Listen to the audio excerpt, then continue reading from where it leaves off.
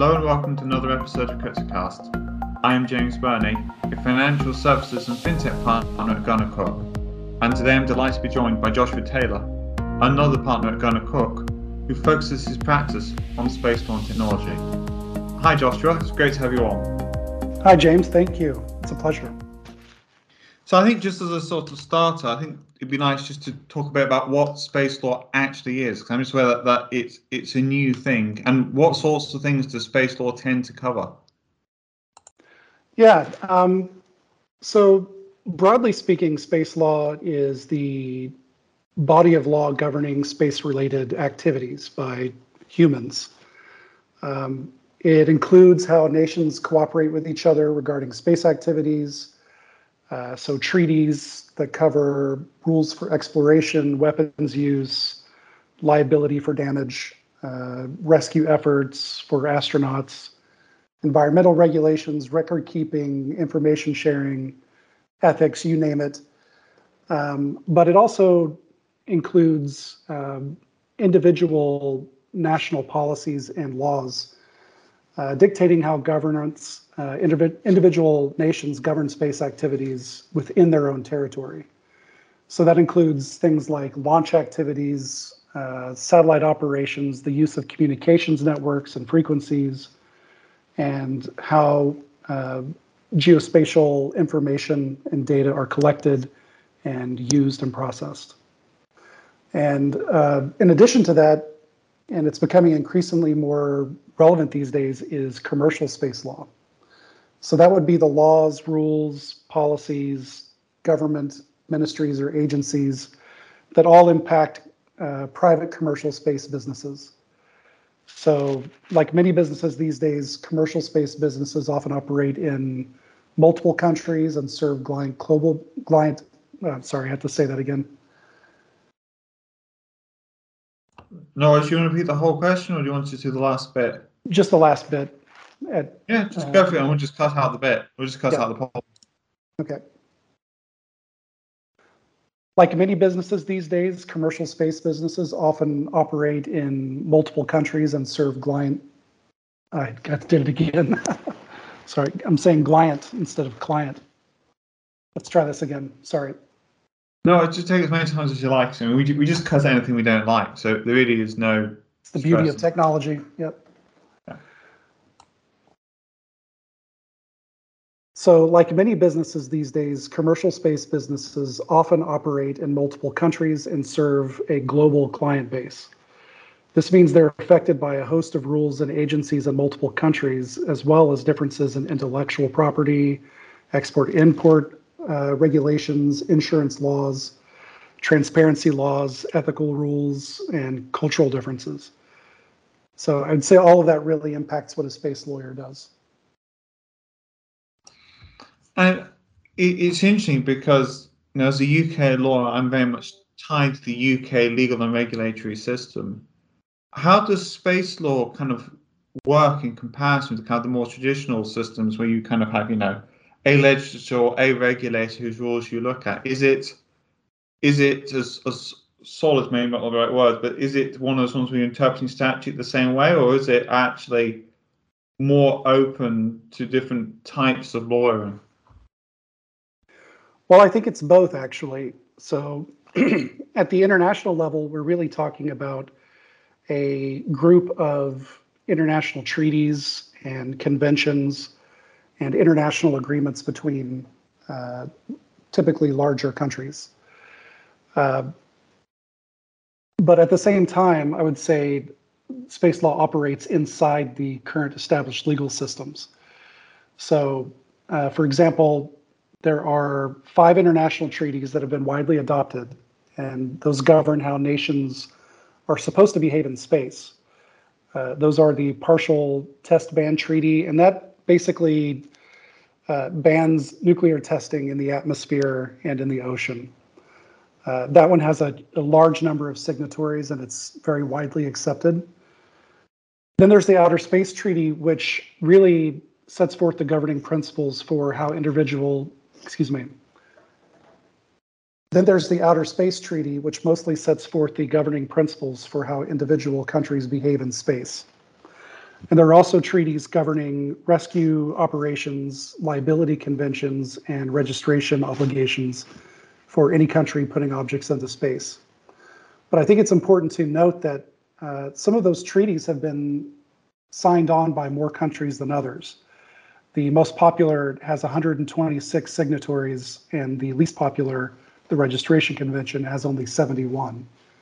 So there's no actual uniform agreement among nations on how to operate in space. So there's a lot of gray area in that particular realm.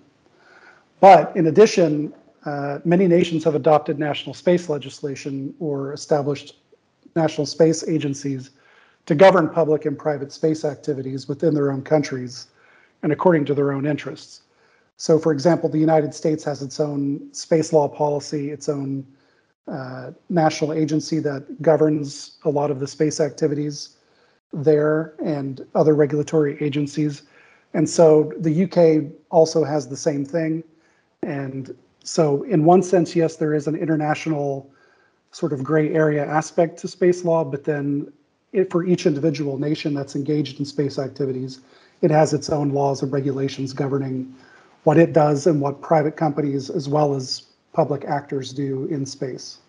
Actually, because we've seen something in the crypto world, which is people picking and choosing jurisdictions to work from, depending on the local legal and regulatory regimes. Are you seeing a similar thing in space, where if a regime is considered particularly well written, people tend to migrate towards that jurisdiction? For sure, yes. There are, I would say, a number of countries that are really investing a lot in their national space policies, and their intent is to attract commercial companies to establish their operations there, for investors to come and invest in those companies within their jurisdiction. And they typically have very attractive tax policies associated with those activities as well. So I do believe we're going to see a lot of that increasing in the future. And kind of just more broadly, what are the current developments you're seeing in space law? Is it pretty static at the moment, or is it evolving? Well, more countries are actually getting into space and updating or adopting new space legislation. Just like I mentioned before, they're trying to increase public and private activity in the space sector. A good example is Luxembourg. Just in 2017, I believe, they recently created a very comprehensive national space law policy that includes private space exploration and the utilization of space resources as part of its subject matter. Most national space policies don't address those two topics. So that's quite a bit of a development, and I think we'll see a lot more of that in the future. And just talking in the future, what do you see as being kind of the future of space and its development moving forwards? I think we're going to see a lot more investment in space by countries of varying sizes and GDPs. The decline of the cost of launch, technology advancements, and an increase in public sector interest means that there's going to be more investment by firms and governments into space. I read recently that Morgan Stanley stated that they estimate the global space industry could generate more than $1 trillion or more by the year 2040. And that's up from 350 billion right now globally. So even right now, there's a huge investment into space, but I see that only increasing over time. And I think as more nations invest into the space economy and adopt policies, they're going to do that with the purpose of not just serving space and a small number of large companies, but also to incentivize innovation by smaller to medium-sized firms within their economy. And just lastly, do you think there's kind of particular technology sectors which are going to get used in space where there'll be development? I'm just thinking in the past, space has led to lots of innovation. Do you think there's going to be particular areas of innovation in space moving forward? For sure. For sure. You mentioned blockchain earlier. That is one type of technology that I see being used in space. As the development in space continues, for example, space law will get more complex. And as, say, for example, the moon and Mars become greater targets of exploration, we'll start to see conflicts arise there, not just between state actors, but also between private commercial actors. How those conflicts will be resolved will test the treaties currently in place and perhaps guide how future treaties will be negotiated.